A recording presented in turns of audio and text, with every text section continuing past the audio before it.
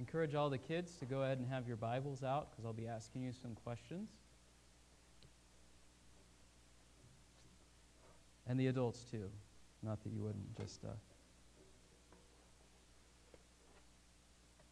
What good is wisdom? We ask that question of different things. Why do I bother to do whatever it is?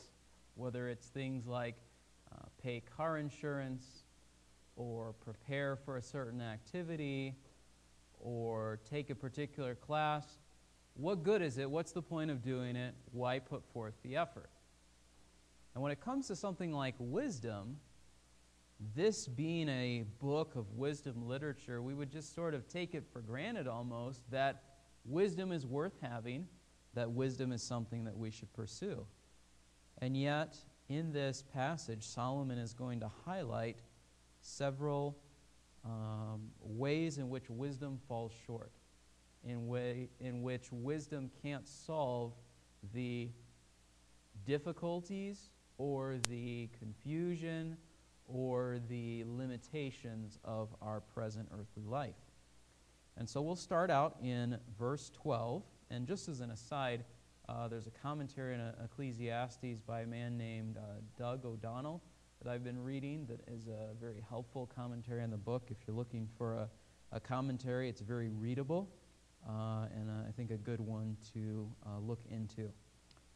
If I remember right, there's a few things in the introduction. I think he expresses a little bit of skepticism about Solomon being the author, just due to a lot of his interaction with a variety of discussions on that subject. But other than that, everything else I've read in the commentary has been very, very encouraging and helpful. So, when we come to verse 12, Solomon turns to consider three things. One of the kids, why don't you tell me what were the three things that Solomon turns to consider? Go ahead, Brandon. Okay. Then the next phrase, he says, what will the man do who will come after the king except what has already been done? Anyone want to give a thought as to what that means? There's one way that seems to be working in ruling the land, so the next one is just going to follow these footsteps and do the same thing because it's going to be much trouble. Okay. And that, I think, is definitely true. I think Solomon's also tying it into what he said in chapter 1, verses 10 and 11. There's really nothing new, right? You know, people talk about this is a new way to govern, this is a new way to do things, this is a new way of looking at the world, but so many times, in fact, pretty much every time, it ends up being something that has already been put forth as an idea before or tried before. Along those lines, we would do well both to study and to learn lessons from history so that we don't make the same mistakes people have already made over and over and over again. So Solomon is studying wisdom, madness, and folly. And I don't think he's studying wisdom and madness and folly in the same way. I think he's setting it up this way. He's saying you have wisdom and you have foolishness and madness. And he's trying to figure out, he's exploring the boundaries of them. He's considering what is the result of them. He's thinking about what will happen if you follow the paths of one of those things. And so I think we would group madness and folly together and then wisdom by itself. And so he's going to give that comparison in verse 13. One of the kids want to say, what is the comparison that Solomon makes between wisdom and folly? What's the picture that he gives? What does he compare wisdom and folly to?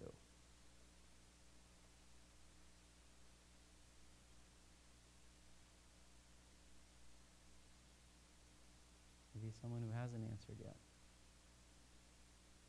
Yes? Okay, good. So Solomon lays out this picture. He says, wisdom is like light and folly is like darkness.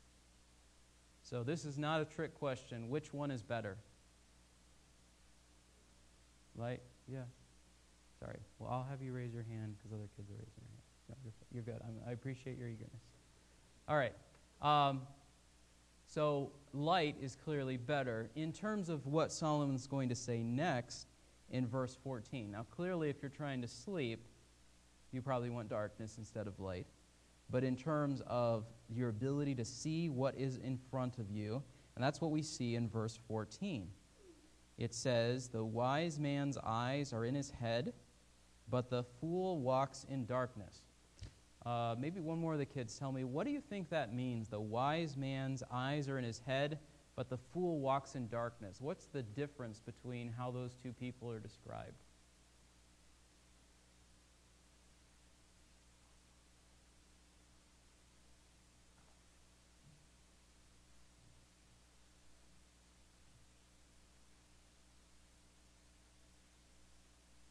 I'll open it up to the adults too, because I know it's a little bit of a tricky question. What do you think the contrast or the description there is supposed to be showing?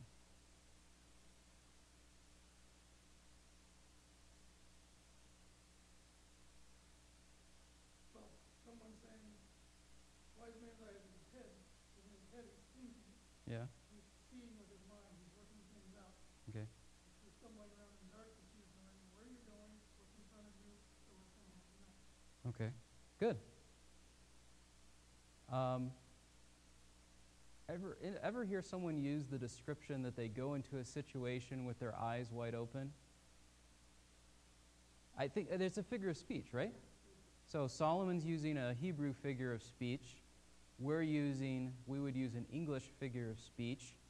The commentary that I alluded to used a German figure of speech, which escapes me at the moment. But it's funny how in different cultures we have different expressions that have the same sort of idea. But the bottom line is this. The wise person sees what's ahead. The foolish person is just stumbling around. Can anybody think of a verse in Proverbs that sort of gives that idea? You don't have to quote it exactly, but if there's a verse in Proverbs that ties into that idea about the difference between the naive or the foolish person and the wise person about what they see ahead of them. Anybody think of what that one is?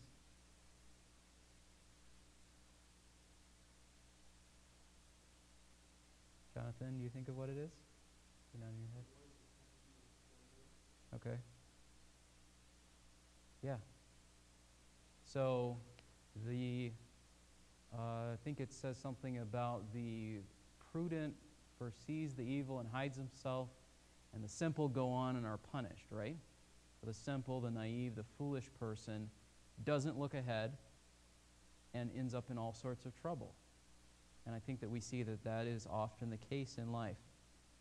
So, what have we seen so far? Solomon is considering the boundaries of wisdom, madness, and folly.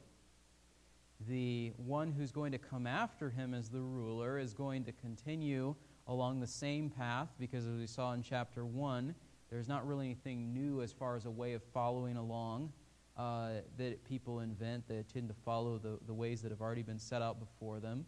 He draws this comparison between wisdom and foolishness, says that wisdom is like light and foolishness is like darkness, and in the same way, wisdom is better than foolishness. And then he explains that further by saying, because you have the light, you can see what's ahead of you, you're not going to get into trouble, all of those sorts of things. So that none of that I think we would argue with or would be different than what we would expect. And then he comes to the end of verse 14. And yet I know that one fate befalls them both. Maybe one of the kids, what is the one fate that he talks about that's going to happen to everybody in the whole world? Yeah. Death. So this is going to start raising the question, which he actually goes into in verse 15. Then I said to myself, as is the fate of the fool, it will also befall me. Why then have I been extremely wise? So I said to myself, this too is vanity. And in that word vanity, we have our word that we saw starting in chapter 1 that we said probably mostly has this idea of breath, something that's temporary, something that is there's not much to it. We look at it, we think about it for a second, but it's hard to really, there's nothing solid there to grasp. He says the fact that the wise person and the foolish person, both of them die, that's confusing. That's hard to put your head around. It's hard to grasp and understand what's going on with that. And then he says in verse 16, why one of the reasons that it is so frustrating, this fact that the wise and the foolish both die. What's the reason that he gives that he's frustrated in verse 16? It's not so much death, but what comes after death for both the wise person and the foolish person. What do people think about those two types of people?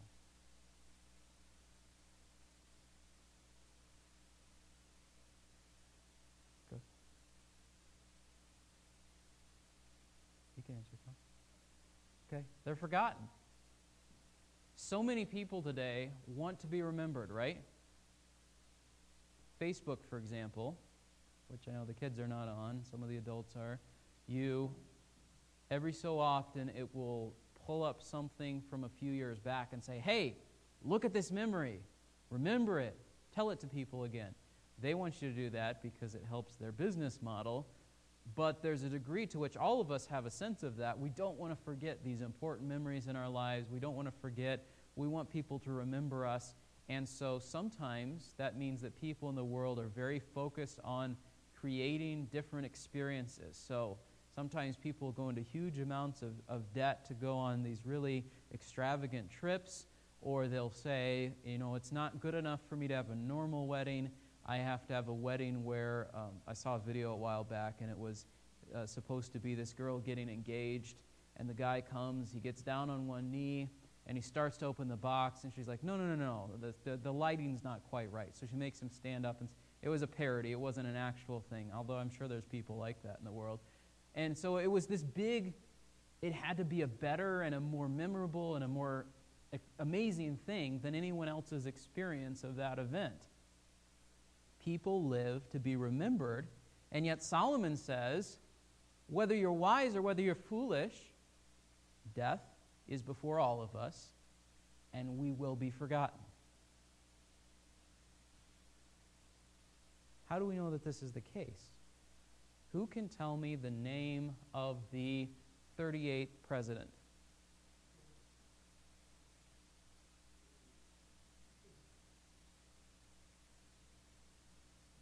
I don't know. I don't remember. You don't remember. And that's not that long ago. Very many things happen in the world, and most of them are forgotten. Some of them are written down in books. Some of them are rediscovered after a time, but most of them are forgotten. And so Solomon is saying, if our goal, if our focus is to be remembered, it's not a goal that's going to happen. And then he says in verse 17, so I hated life. The work that had been done under the sun was grievous to me, because everything is futility and striving after wind. How many of you have ever felt the breeze blowing on a summer day? Okay? How many of you have ever successfully caught that wind? That's silly, right? You can't catch the wind. Why? Why can't you catch the wind? Okay?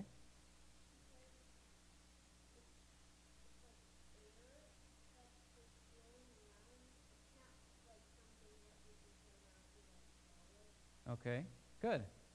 Solomon is saying, trying to make sense of life, trying to live wisely is at one level like trying to catch the wind, because we feel like we've got it figured out, and then all of a sudden we say, but wait a minute, why should I go to all the work to do this if the same thing's going to happen whether I do this or not? So then we come to verse 18. Thus I hated all the fruit of my labor, for which I had labored under the sun, for I must leave it to the man who will come after me. So here, Solomon is going to introduce the second part of wisdom's limitations. So the first part of wisdom's limitations is that even if you're wise, you can't escape death. Okay, that's the first limitation that he lays out. The second has three parts that we see in verses 18 to 23. He says in verse 18, I must leave it to the man who comes after me. Who knows whether he will be a wise man or a fool? So verse 18, what is it that Solomon is saying is going to be left to the person who comes after him?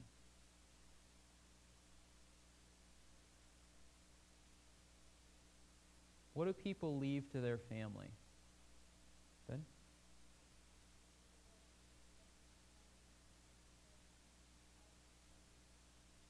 Okay. So all the stuff that we worked for in life, we leave to someone after us.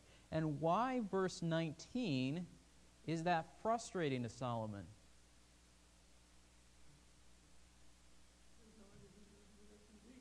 Right.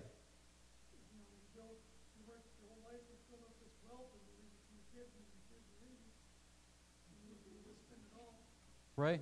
He has no idea if that's going to be an outcome for life or not. Exactly. All right. So, if we turn over to, making sure I have the right passage here, turn over to 1 Kings chapter 12.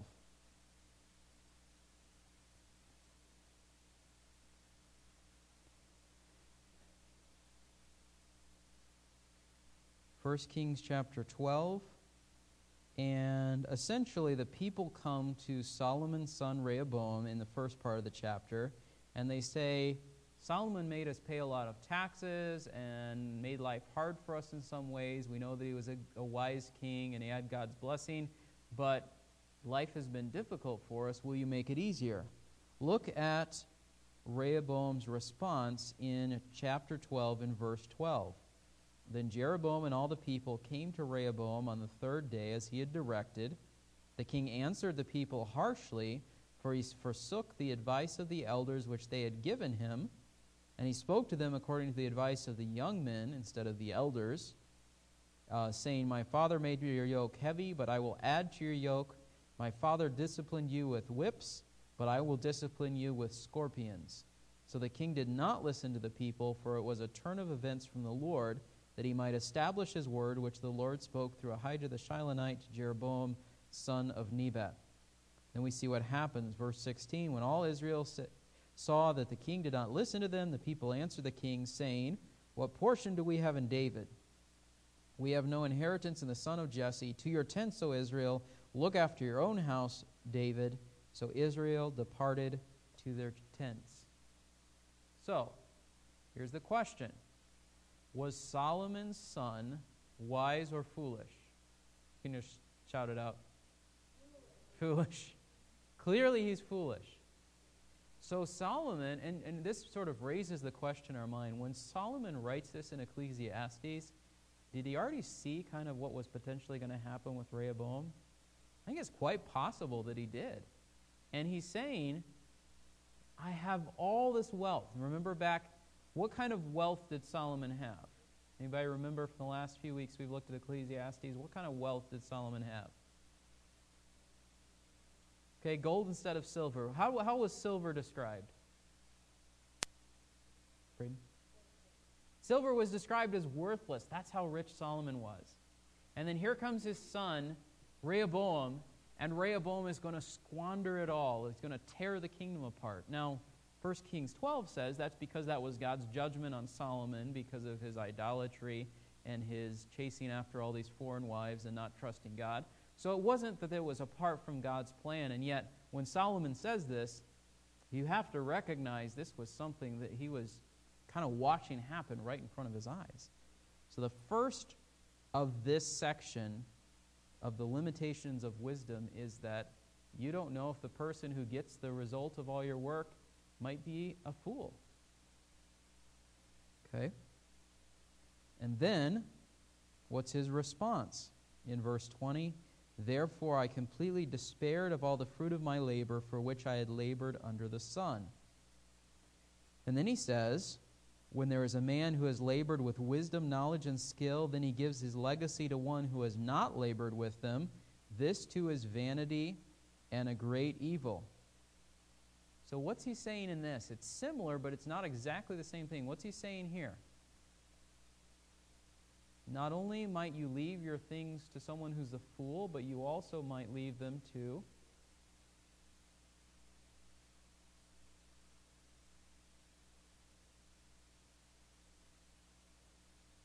how does he describe his labor, or the man's labor in verse 21? What are the three things that describe his labor in verse 21? Okay, good. All right, so here's someone who's worked with wisdom, knowledge, and skill. Not only is he leaving it to a child, potentially, who could be a fool, he's also leaving it to someone who hasn't earned it and who may not pursue it with wisdom, knowledge, and skill. So the two things are closely related, but he's just emphasizing it again. He says, this too is a vanity and a great evil. And then he says in verse 22, for what does a man get in all his labor and all his striving with which he labors under the sun? Because his task is painful and grievous, even at night his mind does not rest. This too is vanity. So what's the third thing he says about inheritance and work and wisdom in all of it? What's the third thing in verse 23? Why is it frustrating? Why is work frustrating?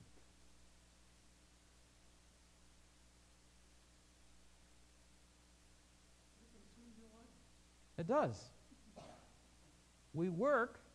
Somebody, I'm trying to think what it was I was reading or watching or listening to the other day.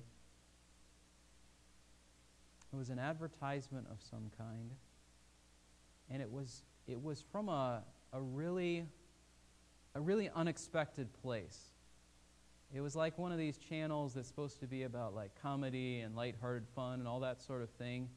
And it just showed this person, and it had all these captions about how the person gets up and they go to work, and then they come home, and then they go to bed, and they get up and they go to work, and they come home and they go to bed, and I'm leaving out all the steps in between. You understand what I'm saying? And they're kind of like, so what's the point? It consumes your life. It's one of those things where we have to work, and work is good. We'll get to that in a second. Work is good and necessary, but it takes up so much of our life. And then to say, I've worked so hard, I might leave it to someone who's a fool. I've worked so hard, and here's how I've worked, and this person may not share those same things as being important to them, and I've spent so much of my time. What do I have to show for it? What's the point of the work, and what good is wisdom? So then we come to verse 24. He says, there's nothing better for a man to eat and drink and tell himself his labor is good. This I have seen is from the hand of God. Now, some people go wrong at this point, and they say that the goal of verse 24 is you can't control what happens after you. You can't change what's important to them. You can't change the fact that you've poured all your time into this. So you might as well just enjoy life as it comes, because there's nothing you can do about it. But Solomon, I think, is a little more hopeful than just enjoy life while you can, because sooner or later you'll be miserable. I think it's a little bit more than that, right? He's saying, eat and drink and tell himself, or consider that his labor is good. Think about wisdom literature in the Bible. One of the important things that's set as the background of wisdom literature in the Bible is God and his work in creation. So think back to the Garden of Eden. When God told Adam to work in the garden, was it before or after Satan tempted him and Eve and they sinned?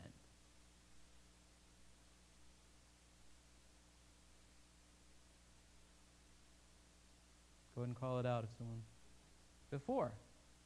So if work was given before sin came into the world, is work bad or good? It's good. And here, Solomon even describes it as a gift of God. It's from the hand of God. And verse 25 adds to this, who can eat and have enjoyment without him? So if we are going to have a right perspective on work and on wisdom, we have to recognize where work came from and who is the source of true wisdom. And that has to be part of our perspective, or we're just going to have a wrong understanding of all these things. Verse 26 is very interesting. It says, the person who is good in his sight, he has given wisdom and knowledge and joy, while to the sinner the task of gathering and collecting to give to the one who is good in God's sight. And then when he says this is vanity and striving after wind, I think he's saying this is perplexing and confusing, and yet this is the way that God has set up the world to work. And he's going to talk later in Ecclesiastes about seeming exceptions to this rule. In other words, here's what he's saying here. God blesses the person who follows him, and God takes the things from the person who doesn't follow him and uses them to bless the person who follows him. But things that start popping up in our mind are, what about people who love God and work hard and try to live wisely, but they don't have any money? Or what about people who are faithful and diligent, but they lose their job? Or what about people who try to follow God in their lives, and maybe their kids come after them, and they say, I don't want to follow that same path? How does that fit with what Solomon is describing? And here's what Solomon is saying. Wisdom is better than foolishness, as light is better than darkness. But wisdom is limited. Wisdom can't help you escape death, and wisdom doesn't guarantee what's going to happen after you.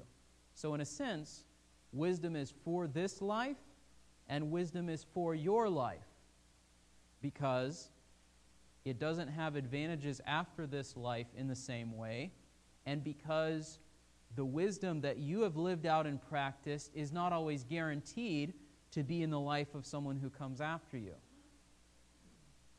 Even so, work is good, wisdom comes from God, so work hard and live wisely. And I think part of it, too, is we should have a sense, an idea, an urgency that we should pass on wisdom. We look at Solomon, and Solomon failed to pass on wisdom. But we can learn from the wisdom that Solomon gives us, and we can be careful to pass on wisdom to those around us. And for those of you who are receiving that wisdom as you grow up, listen to that wisdom. Don't be the person who's a fool who wastes their parents' hard work. Don't be the person who doesn't care about following after God. Don't be the person whose life is so full of your work that you have no room for God or anything else. Because all of us will die. As we saw in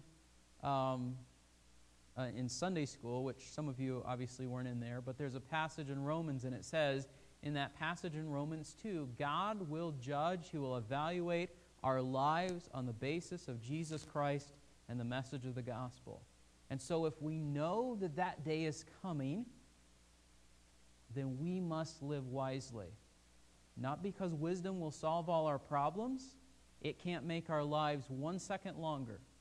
Not because wisdom will make sure that everything works out for everybody behind us, because it doesn't.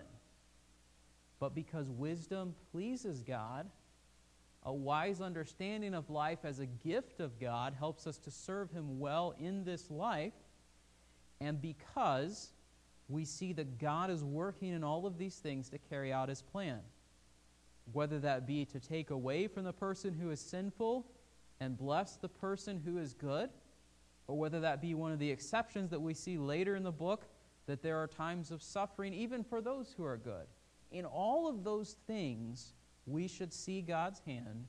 We should see that wisdom has value even in the short term. And even just for ourselves, it is good to be wise. It is good to work hard. And we should see that even though it is this idea of breath, it's confusing, it's short, it's still something that we should pursue after. So, wisdom is better than folly. So what good is it? It's better than being foolish. What good is it? It's good for you even if someone else doesn't pay attention to it. Wisdom is good. Let's pray. Lord, we pray that you would help us to see the value of wisdom. And by wisdom, not just knowing facts or doing things in a selfish way to make our lives easier, but rather, your word says in other places that fearing you is where wisdom truly begins. And so, we realize that that's the most important thing, that we know you, that we follow you, and that we point people around us to you. So we pray, Lord, that you would help us to see the limitations of wisdom in terms of it not being able to keep us from death, that it not being a complete guarantee of what happens after our lives, but the wisdom that is tied to fearing you is, most importantly, a guarantee for us to be right with you, to be in your presence, to be blessed by you, despite the fact that our world is perplexing and confusing and has a lot of different things that are difficult to understand. We pray, Lord, that you would help us to live these truths out this week, that we would work hard and enjoy the results of that hard work, that we wouldn't just work hard, but we would work wisely and see that that's a better way to live, and that our goal in all these things would be to be pleasing to you. We pray this in Christ's name. Amen.